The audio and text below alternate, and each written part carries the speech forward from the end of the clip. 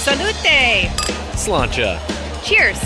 Get ready to raise a toast with Seattle's most spirited hour of talk. Happy Hour Radio, sponsored by Woodinville Wine Country's 90-point-plus Reserve Night on Talk Radio 570 KVI. Explore the best in Washington wines, beer, spirits, food, and events with your guide, master of mixology, and Seattle sommelier, Christopher Chan. So sit back and get ready to stir it up. It's Happy Hour Radio, right now on 570 KVI.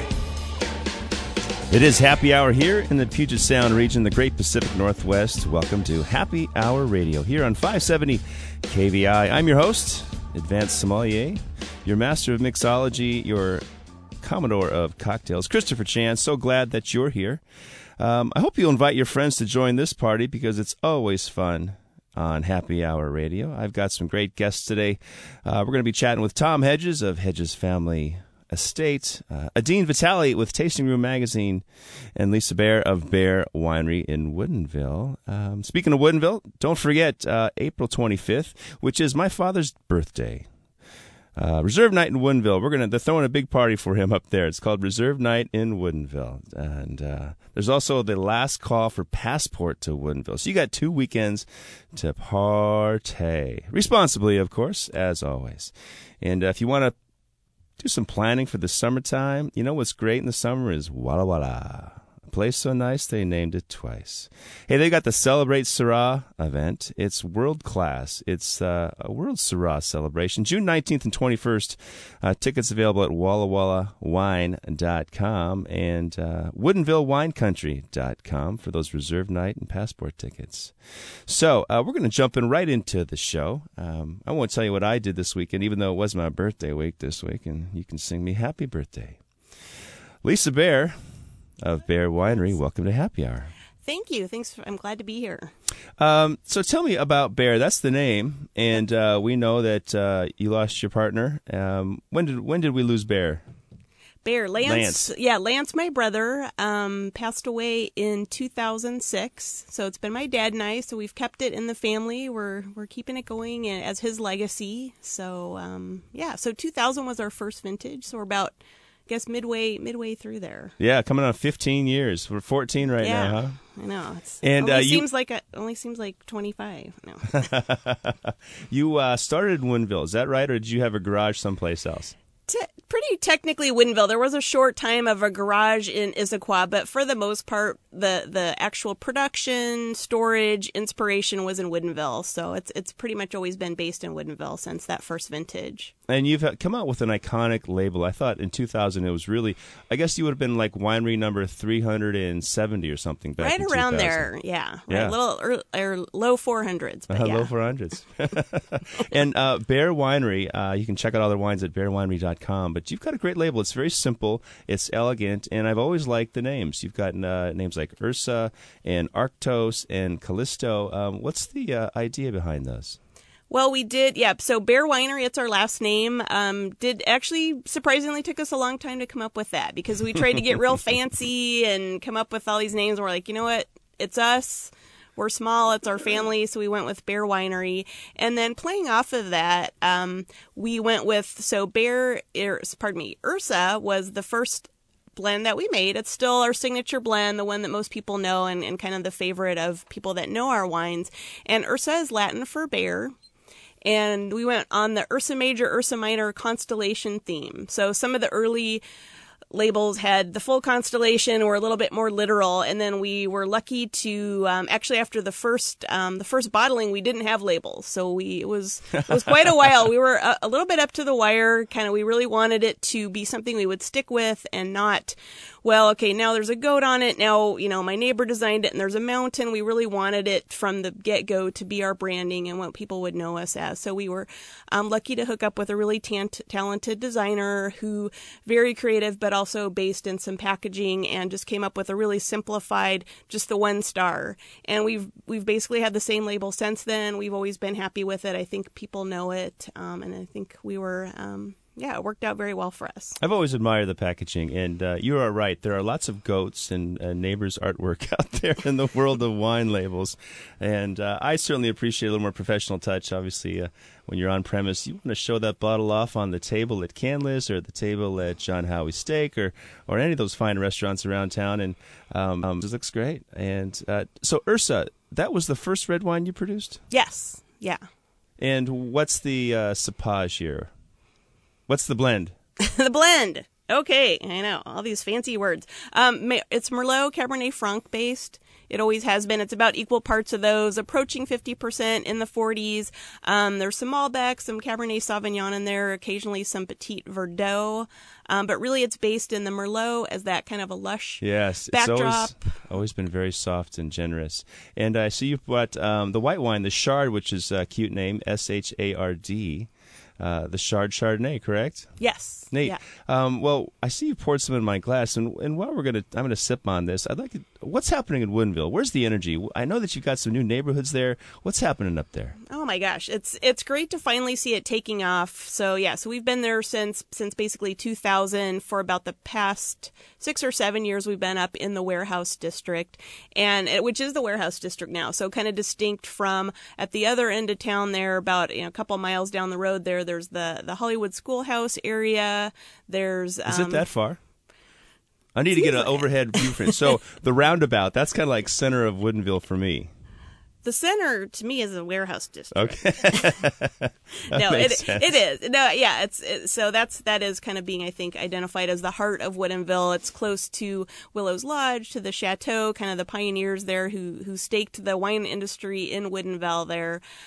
So there's definitely different areas. There's a lot more infrastructure coming in where people can, during their tasting, they can stop for lunch. So that's why I say there's something in between Taco Time and the Herb Farm now. There's some mid-ground, which I love both of those. But you can grab a burger. Hollywood Tavern is a really cool spot. Willow's Lodge, Fireside. So there's some really fun casual places coming in where you can just grab a snack, grab something, and be on your way and continue tasting and not have to to leave Woodinville or to, pack a lunch or something like that. Run around to find some food. Yeah. That's So cool. it makes your whole overall experience better. So we have the Hollywood District, School District, and we have the Warehouse District. Is there another neighborhood that to be determined or to be found?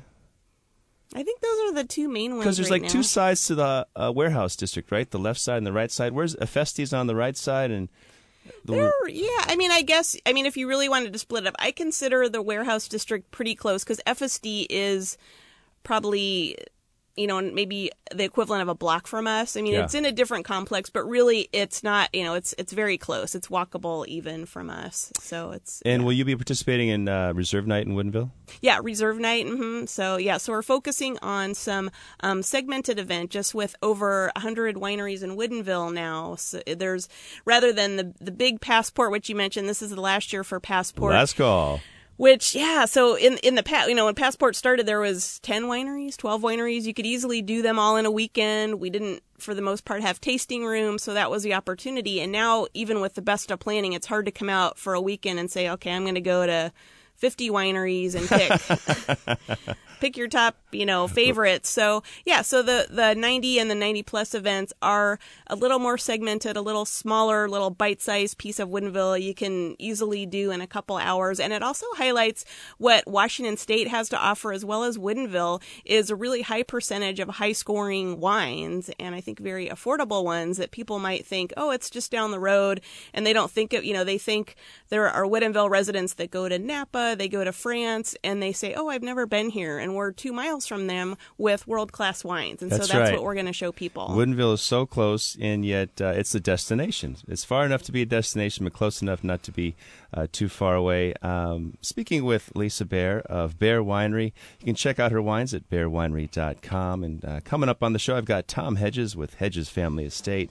And Adine Vitale here. We're going to chat about Tasting Room Magazine. When we come back from this break, we're going to dive into this Chard. Stay tuned to Happy Hour Radio.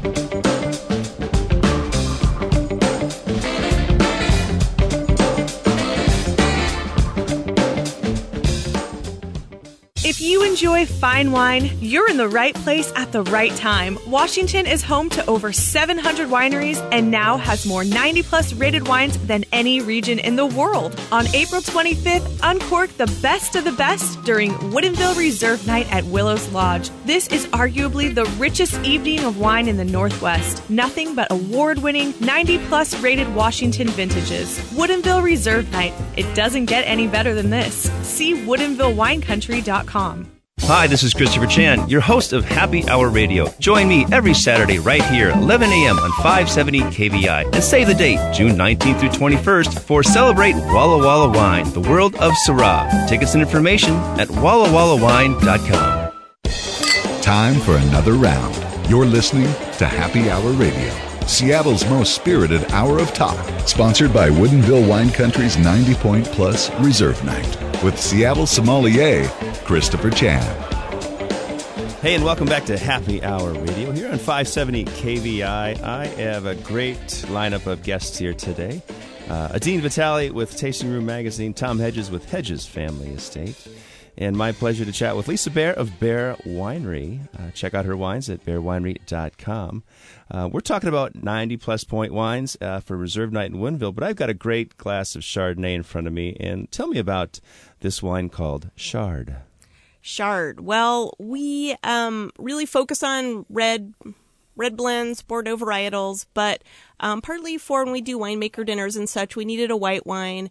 We like to make wines that we like. So our name's on the label. We need to be proud of it. We need to enjoy it. And if we get stuck with it, I need to drink it. So just in case. Or cook with it, right? No. You can make some vinegar. Yeah, we want to make something we enjoy. And so we kind of did some experimental trials on an unoaked Chardonnay. So Chardonnay being, to us, a really delicate fruit that we didn't want to kind of mask or change too much with oak. So we went with the stainless steel. There's no malolactic fermentation on it, so it's very crisp. The fruit comes through, I think, a good acid balance. We age it on the lees. Do a little bit of that to give it a little creaminess and mouthfeel, so it's not so puckery with the acid. So it's our unoaked Chardonnay Chard. We try to keep it easy to pronounce, easy to order on a menu, easy to say, easy to drink. Not intimidating at all. The Chard, S-H-A-R-D. Yes. I also see the Ursa here, and you mentioned that was a Merlot blend. Tell me about some of the other wines you produce. So we do, Merlot Cabernet Franc. We love to blend with the Cabernet Franc. The counterpoint to Ursa, the second wine that we developed, was the Arctos blend, so going more in a Cabernet Sauvignon direction. So that one is more than 50% Cabernet Sauvignon, typically, the Arctos. Cabernet Franc in there. We have also went the other direction 2 vintages ago with Star, which is a more Merlot base, kind of an entry-level wine for people who are getting into blends or just learning to enjoy some Washington Merlot that we think has a lot to offer. And that was called Star? Star. Again, easy to say, spell, drink.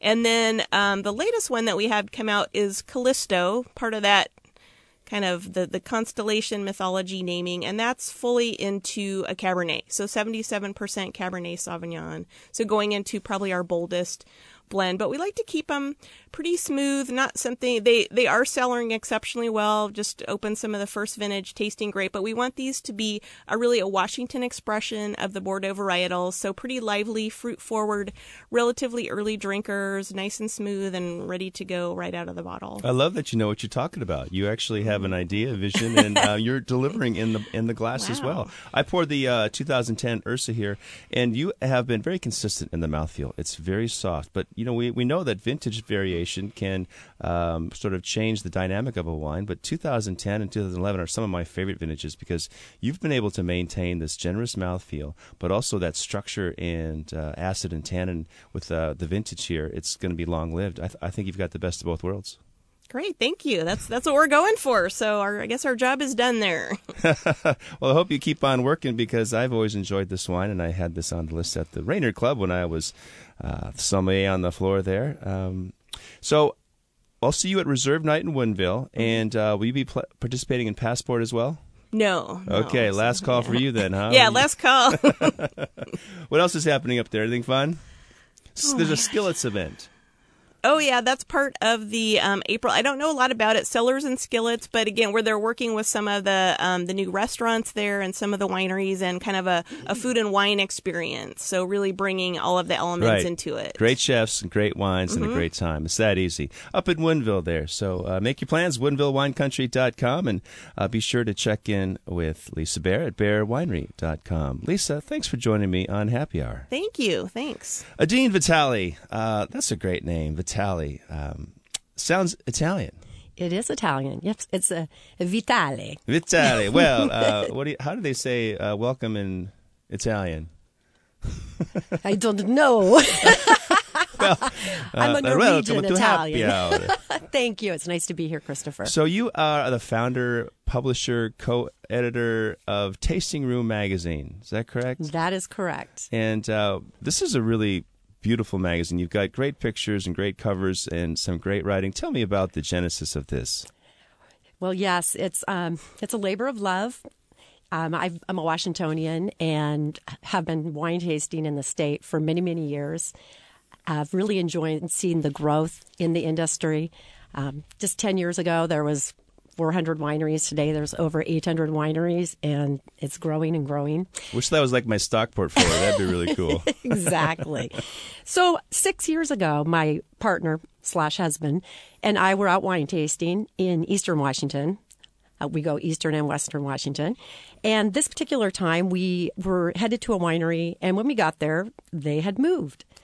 And all that way. All that way. And so we went next door to another winery and said, where has such and such winery moved to? I think they're across town now. And we came across that theme throughout our travels. So we started looking around. We knew there was growth in the industry, and we looked around for a publication, a guide, something that kept people up to date on the Washington wine scene. Right. And there wasn't any. And we're having a publishing background. We said, there's a need for this.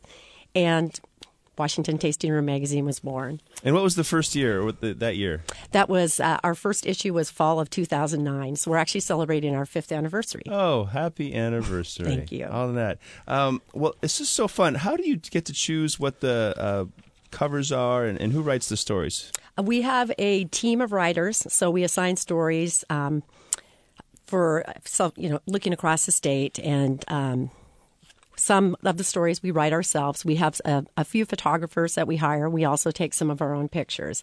The covers are always interesting. We usually have a couple choices. We bring in, some people and ask them, what do you think of this? For example, the particular issue that's out right now, the spring issue, this is the first time we featured a couple on the cover. We've usually done grapes and vineyards. And so we were like, I'm not sure. And our panel of people that we tallied said, we love it. And it draws you in. And so the cover is a couple out going horseback riding on Red Mountain. On Red Mountain. Is that the Clipson? That's at the Clipson Gazebo, exactly. So if you ever wanted to know where Red Mountain is or what it looks like, grab a copy of Tasting Room Magazine.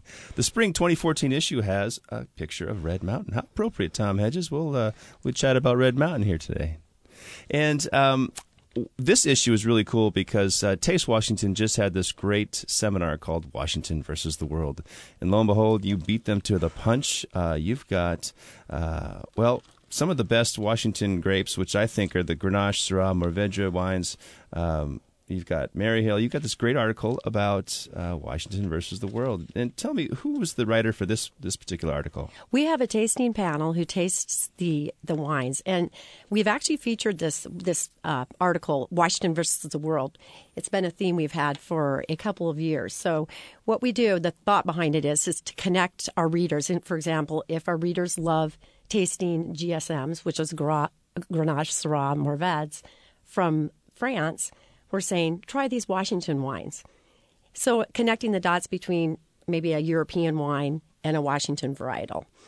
This is really fun. As the industry has grown so well and so successfully, there's lots of names and faces, and sometimes it's easy to find the new winery, whereas we have Bear Winery's been with us for 14 vintages, and you go, well, who's newest on the block? But you're right, the magazine, I'm looking through, and you see all these great winemakers, these great facilities, the tasting rooms, and you get to meet the people of Washington State and beyond, right? I mean, this is some Oregon stuff and Yep, Yeah. we've done Oregon themes, and it's about introducing our readers to the people behind the Washington wine and telling the stories. There's so many stories to be told. Everybody has a story. Everybody That's has a what I like story. about Happy Hour Radio, because everybody gets the chance to tell their story. You've got cheese pairings. You've got some food in here, and I'm hungry right now. It's 11 a.m. and Saturday. That was a It's fun. time for lunch. It's happy hour here. Hey, speaking of happy hour, do you have a great happy hour restaurant you like to go to? I like to go to this place called O Asian. Where's It's up that? on 5th Avenue, 5th and Columbia. It's the best happy hour. It's the tastiest Chinese food. Place is clean and very, very clean, and great service and great food. Anyway, I digest. I got to digest that. Do they serve Washington wine Of there? course they do. They're big Washington wine fans. And hey, so how does someone get a chance to find your magazine? You're available in most stores, or Yep. you go online. And what's the website if someone wants to subscribe to Tasting Room Magazine? Yep. We're WashingtonTastingRoom.com. And we're on newsstands across the state, also in Oregon, Idaho, and Montana. People can also find us in about 150 wineries and tasting rooms across the state. So if you have a chance or you see a copy at a winery, pick it up. And if you like it, you can subscribe. We have subscribers. That was actually the biggest surprise for us. We have subscribers in over 30 states. And Wow. People are really interested in Washington wine. So Very cool. It's fun to hear stories and get letters and phone calls from subscribers. Say we had one from Houston, Texas. I want listeners in 30 states. It's streaming live. Hey, and don't you do a little contest as well, a little write-in something or other? We do. We do a quarterly reader sweepstakes. So, for example, all you have to do is be a subscriber or send us a postcard. And Wow, our 5th anniversary reader contest. 5 lucky readers will win a night at Willows Lodge in Woodinville. Yep, that just happened, and we just drew the names for those 5 Oh, really? letters Oh, to March the end. 30th. I'm late. Yeah. But like I said, we have reader sweepstakes, and we actually have one that's going on right now for spring, which is a stay, dine, and wine package in Woodinville and Bothell. So you get to stay at a great bed and breakfast, and then there's wine tasting at four wineries in Woodinville, and then there's dining at Russell's Restaurant. Oh, so fun. Yeah. Well, you can do it all, and if you need a guide, Tasting Room Magazine is certainly a great guide because you've got, great pictures. I always like the shots, the bottle shots. The wines always look just perfect, like they're going to pop out of the magazine. We take those into the studio and take great care in trying Airbrushed? to make the... No, actually not. But that's, Spray tan. There's something about, our readers. That's why they're buying and subscribing to the magazine. They like the beautiful pictures. It's like armchair travel. They like looking at the bottles. They like looking at beautiful vineyards. So, that's one thing that you can't get on the internet. You can't get a 2-page spread of a vineyard or beautiful pictures of Without bottles. some pop-up commercials Right, going on your screen, exactly. right? Well, this is a lovely magazine. I enjoy it because when you ever want to unplug, you can just dive into Washington wine country with Washington Tasting Room Magazine. Well, Adine Vitale, thanks for joining me on Happy Hour Radio. Thanks, Christopher. Oh, hey, and let's do an announcement. Let's pick the winner on air sometime. Oh, that would Can be we do great. that? Would be a lot of fun. That would be really fun. Hey, well, stay tuned to Happy Hour Radio. Coming up, I've got Tom Hedges of Hedges Family Estate. And if you'd like to check us out online, you can visit, if you want to plug in, check us out online at happyhourradio.net. We've got some archives of previous shows and lots of great guests. And if you want to send a question, email it to ask@happyhourradio.net. We'll be right back.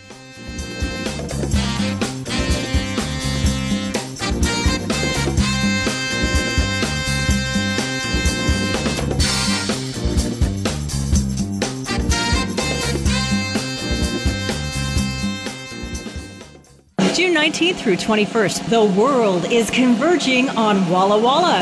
The world of Syrah, that is. Celebrate Walla Walla Valley wine, the world of Syrah, with winemaker panels, tastings, dining, and more. Compare Syrah wines from Paso Robles and Sonoma, California, Yarra Valley, Australia, and over 60 Walla Walla wineries. Get tickets at wallawallawine.com/celebrate. Don't wait. Space is limited and it's filling up fast. That's wallawallawine.com/celebrate. Hi, this is Christopher Chan, your host of Happy Hour Radio. Hey, join me Friday, April 25th for Reserve Night in Woodinville. The best of 90-plus rated vintages, winemakers, food, and lots of fun. Check out WoodinvilleWineCountry.com. The glass is always half full. You're listening to Happy Hour Radio, sponsored by Woodinville Wine Country's 90-point-plus Reserve Night, with the Commodore of Cocktails, Christopher Chan. And welcome back to Happy Hour Radio. I'm your Commodore.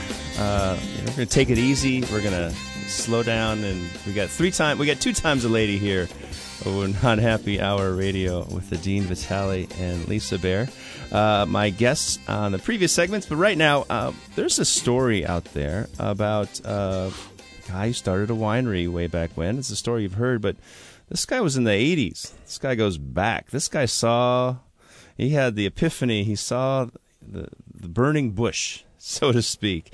Tom Hedges, welcome to Happy Hour. Thank you. So, where do we start? You're a guy born in Richland, Washington, so you're salt of the earth back there, and I probably got a little radiation on you. Partial downwinder, correct. And you somehow met a beautifully talented woman named Anne-Marie. And what happened? Well, I was actually on a summer program in Guadalajara, as was she, but with a different university. I was studying business in Mexico. She was studying Spanish, and we met at a party over tequila. And now this is 39 years ago, so people smoked back then. She's sitting in front of me, and I'm kind of, like to meet her. So she translates from French to English, and she says, excuse me, have you fire, please? Ah. That was the burning? No, that wasn't the burning. Something burning, maybe. Fire? Get it? So that's the literal translation, tu as du feu. And I said, well, yes, sure. She had a Marlboro at the time, so that's how we met. Wow. That's just like the movies. Do I look like Humphrey Bogart? A little bit, maybe. Except you don't have the fedora there and the overcoat. And this ain't any gin joint of all the gin joints. And this is Happy Hour Radio. So you're in Guadalajara, and what? You were pen pals after that? Because this is no internet. Long-distance phone calls were probably a little staticky at that time. We wrote letters. She went back to France. She was actually living in Paris, going to this finishing school called Tournon.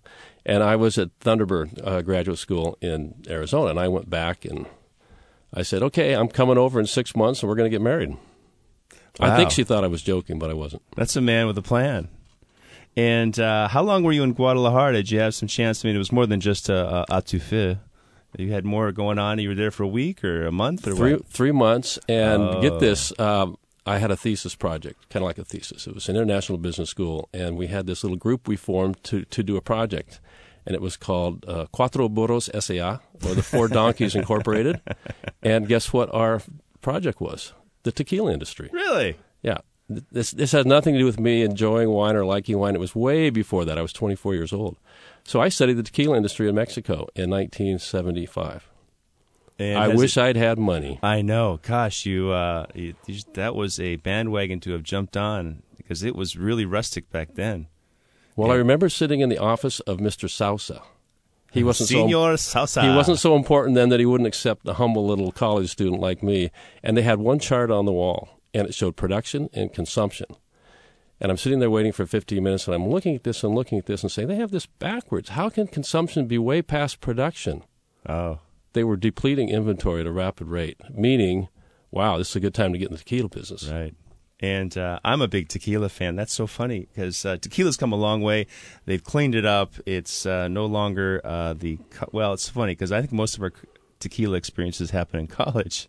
I've got some memories. They were shipping it to the border, to Nogales and other border cities in tankers, and then bottling it in the U.S.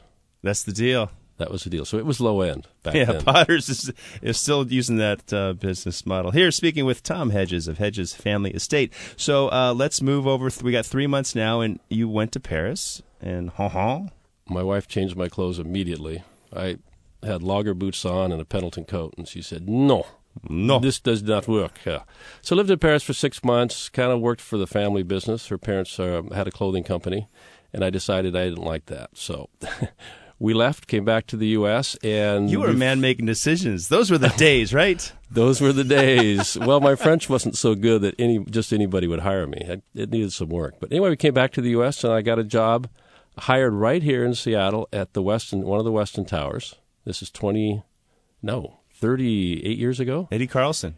Dole. I went to work for Dole, Castle and Cook Food. So I was a banana guy and a pineapple guy up in Vancouver. Wow. This is great. I love this I have story. an agricultural life. All I ever wanted to be was a race car driver. And I ended up having this agriculture background, and thankfully so. You were racing trucks. No, actually, I was racing in my mind because I didn't have any money. And I understand that Anne-Marie's family was from Champaign. Is that correct? Or correct. In fact, they still live there. Oh. In fact, Anne-Marie is there today. In what town? It's not the producing region. It's the clothing region. And a lot of people don't know that. But the north of Champaign is where all the grapes are grown pretty much. And the south of Champaign, near Troyes, Troyes, is where her family had a business for 4 generations. Wow.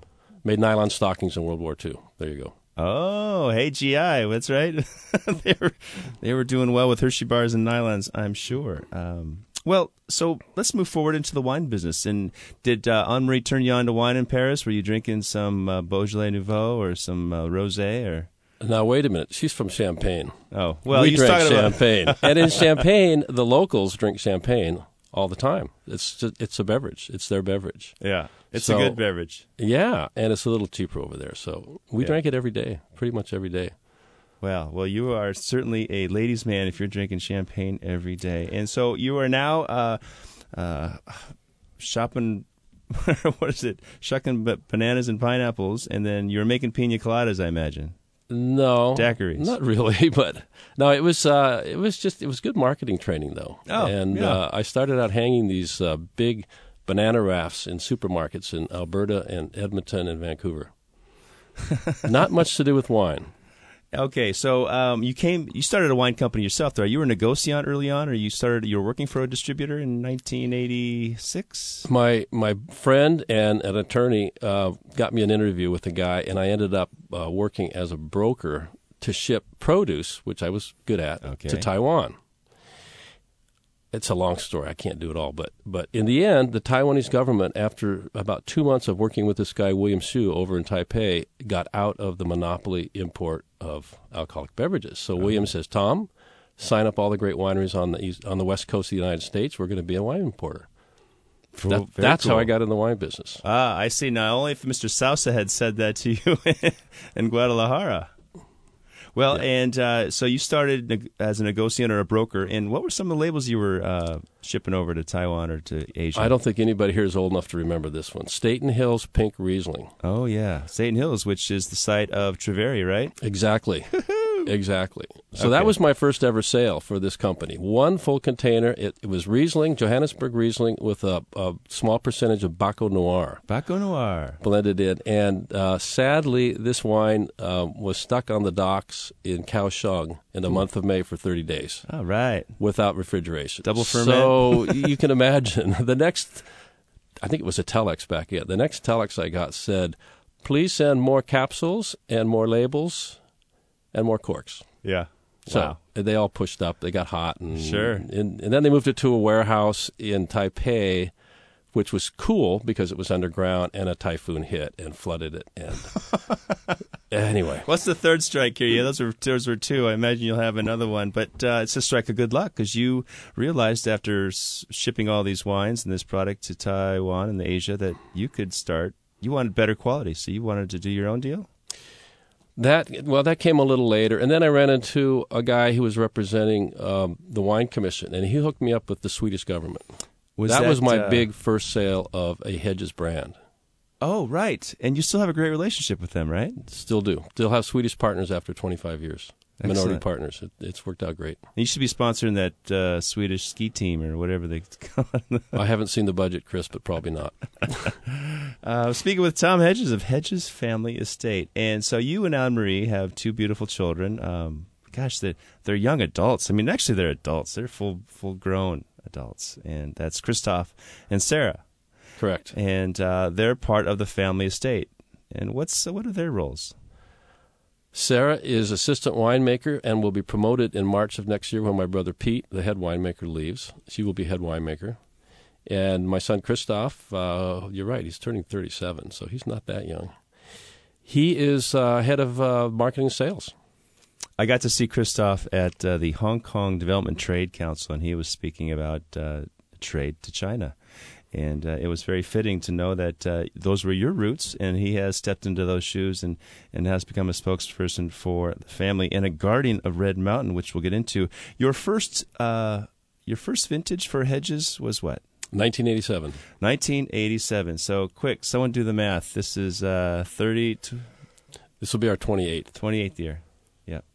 Very cool. Well, this has been such a treat for me with Happy Hour Radio that we've had Brian Carter celebrating 30 years, Chris Camarda celebrating 25 years, Emile Nino celebrating 40 years as a wine shop guy, and just these hallmarks, milestones, if you will. And it's only getting more fun, isn't it, the wine business?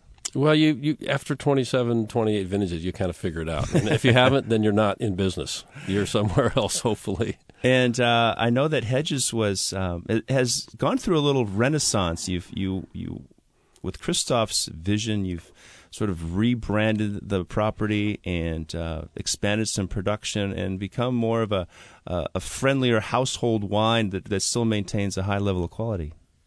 Thank you. Yeah. And I saw that you brought a 1999 Hedges 3 Vineyards, and unfortunately, we send more corks, right? That's what we needed. The darned that was unlucky. Chlorine Just gas unlucky. got that one, and I have a you're making Syrah, you're making Cab, you're making a white blend, a red blend, and tell us all the wines that you're producing. Well, there's 3 different labels with different brands, frankly, and they're quite particular. The Red Mountain is the epitome or the apex of our wines, and they're all estate bottled. We have 130 acres that we farm, planted to Cabernet Sauvignon, Merlot, Syrah, Cabernet Franc, and Malbec in that order. And so most of our wines that are Red Mountain are blends. We have a club where we sell what we call Red Mountain Limited, which is 4 or 5 barrel selections, and but they're blends. Other than the Syrah, and the Syrah is an interesting concept. You can look at the label and get confused a little bit if you're not careful. I'm going to comment on the Syrah because it's 100%. It's estate grown from a 20-acre vineyard called Les Gosses, which means the kids. Oh, who will inherit it all anyway, right? So. But wait, that's like the Bonaparte tax. Everything's split between the children. That's right. Yeah. Equally, by law. No probate, no talk, no lawyers, no nothing in France. And so some guys, a child will end up with 10 rows here and another one will have 10 rows over here. And it makes the vineyards interesting in France, I found out. It's for negotiants. It's the problem solver. Anyway, you see the wine is not labeled with Syrah on the front label, and it's all written in French. And that was done because, as you know, Syrah became a less than super positive varietal, and I think it's because there was a lot of cheap Syrah out there that tasted kind of funny. But we have a consultant from the south of France who's actually a Swede, but he's French. Anyway, that's complicated. But we asked him what our best grape was in 1997. He said Syrah. So we Syrah, as they say. Accent on the si and not the ra. Anyway, he said plant Syrah. So we planted it, and then we planted it again. So we have about 27 acres. The problem is, if not presented correctly, people don't necessarily want to buy it. If you pour it in their glass, they'll drink it. So what we did, because my wife is French, and the wine tastes much like Hermitage or Côte Rôtie, Northern Rhone style, we used her family name on there, and it's worked great. And there's a story about how we met on the back and how her grandfather was a Chevalier du Taste de Vin and all so that kind of cool stuff. Well, let's get back to that story when we come back from this break here on Happy Hour Radio, speaking with Tom Hedges of Hedges Family Estate. Stay tuned to Happy Hour Radio.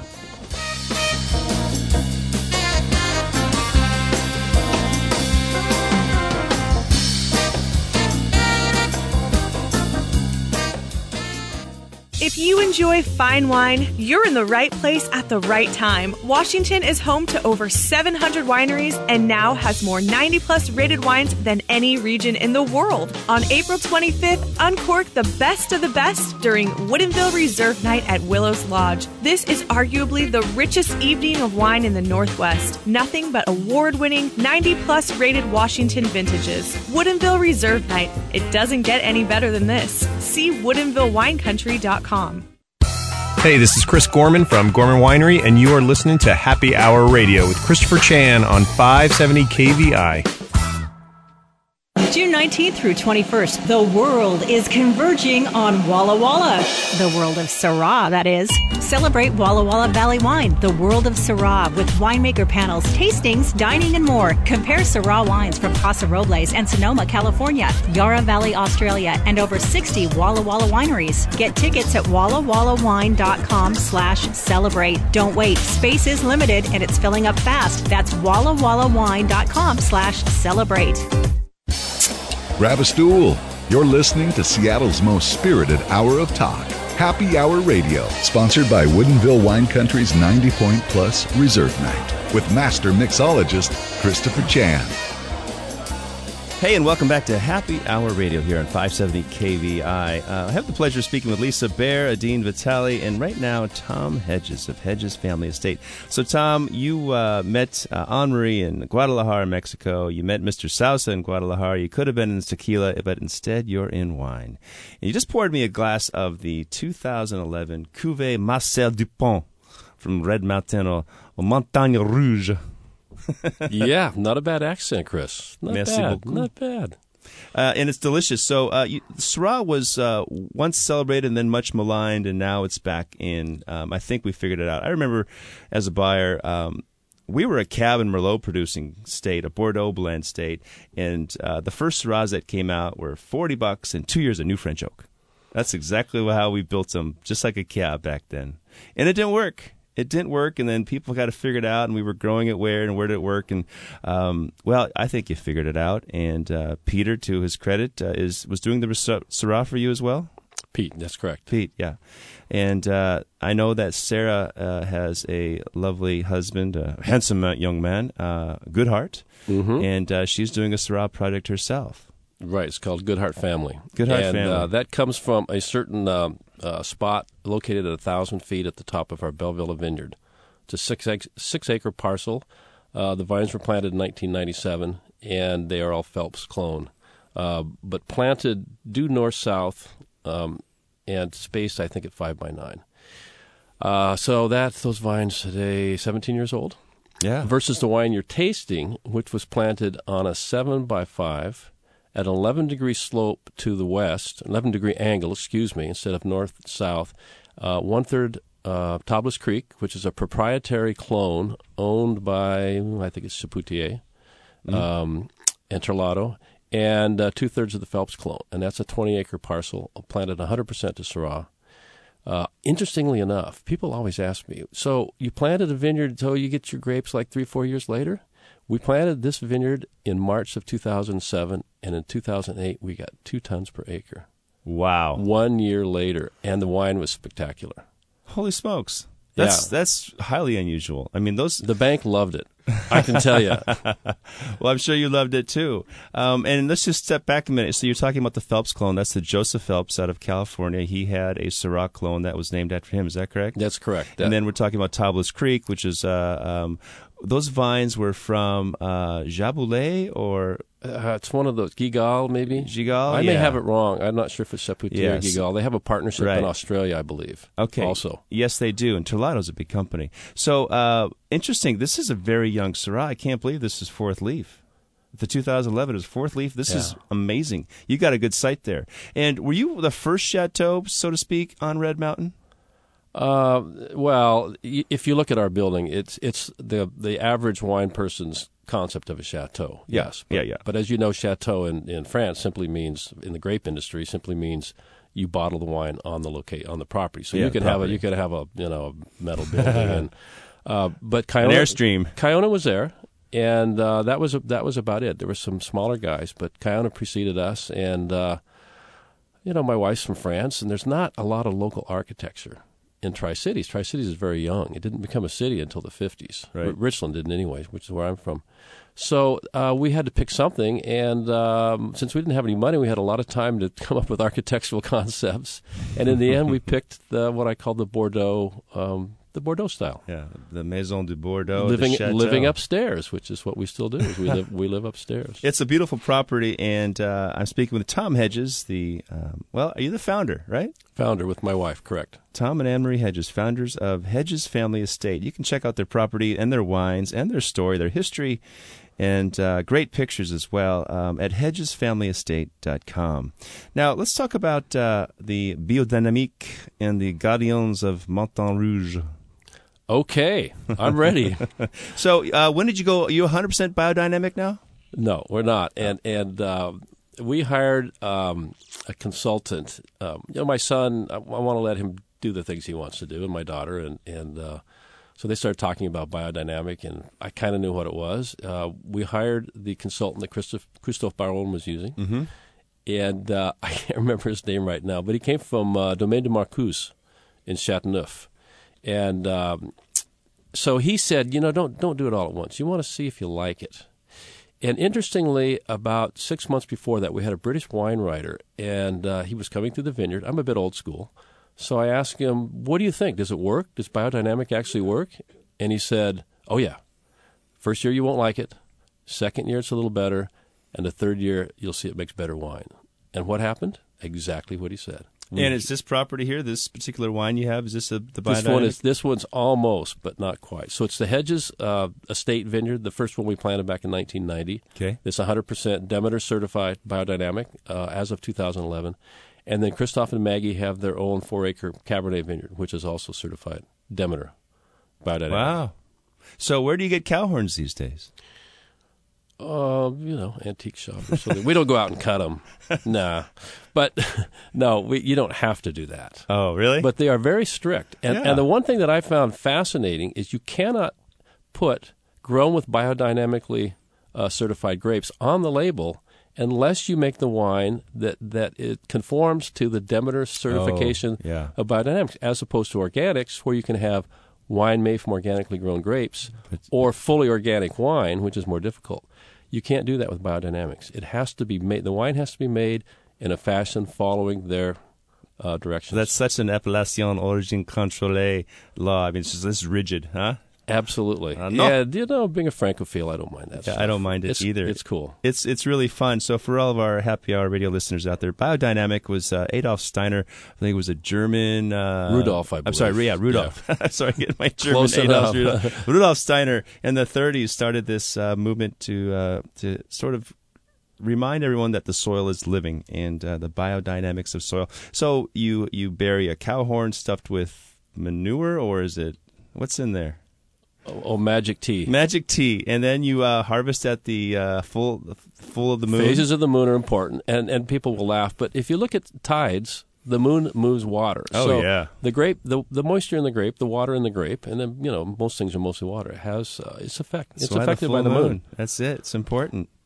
And 1990 is the estate. And how much property do you have? How many vineyard acres do you have there at the property in Red Mountain? At the mother block, we call it, the first 50 acres we bought is 50 acres. Duh.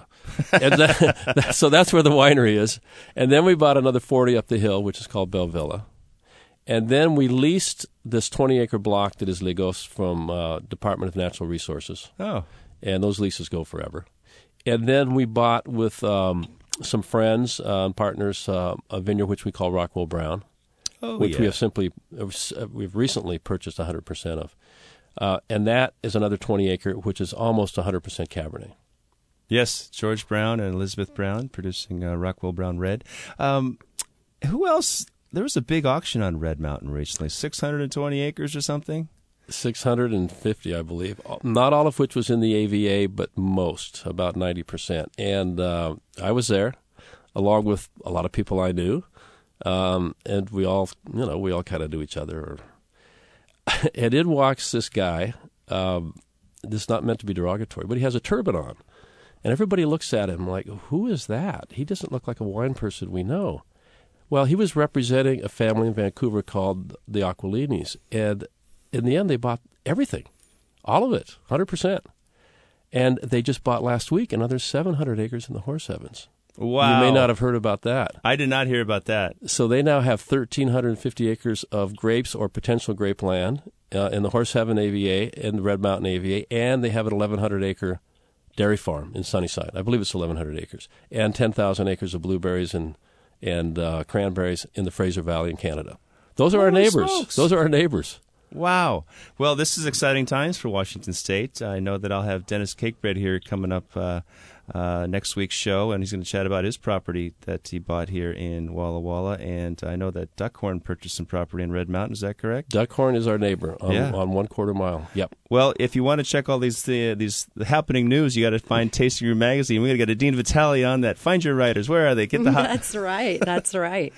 And Lisa Bear, I'm sure that you could be looking at some new grape sources down the line for your Columbia Valley blends. And Yeah, lots of possibilities. Lots of possibilities. Well, this is a fantastic wine. I'm going to go back to the Red Mountain Syrah. It just says Cuvée Marcel Dupont.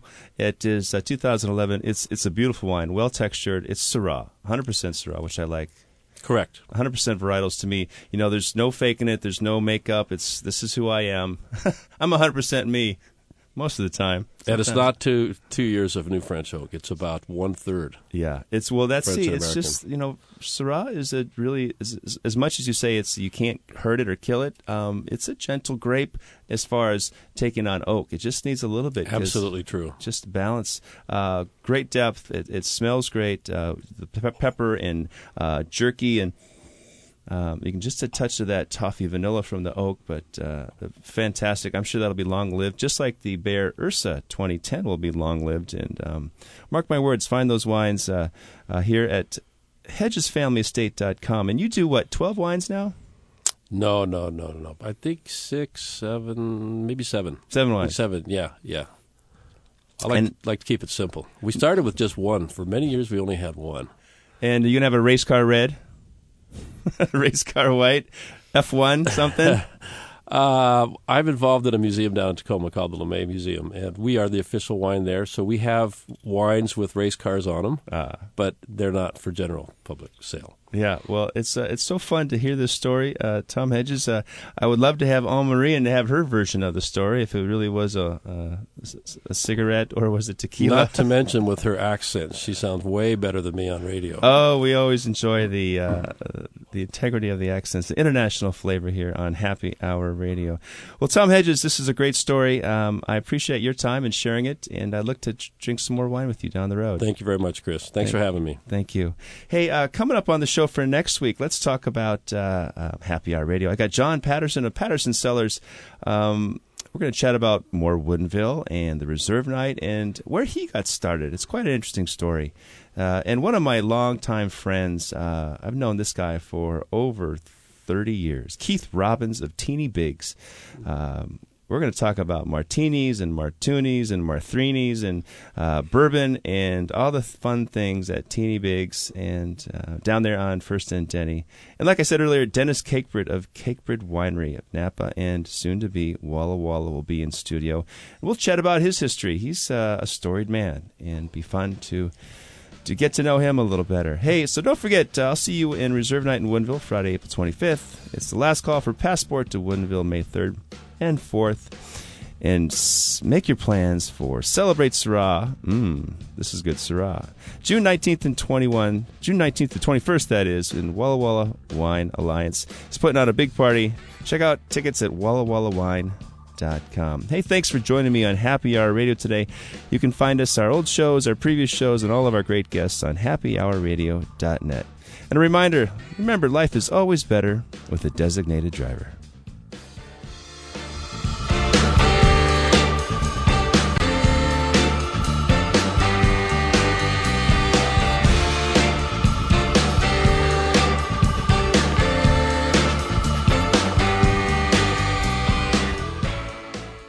Faith, family, flag, and freedom. That is all. This is Talk Radio 570 KVI. June 19th through 21st, the world is converging on Walla Walla. The world of Syrah, that is.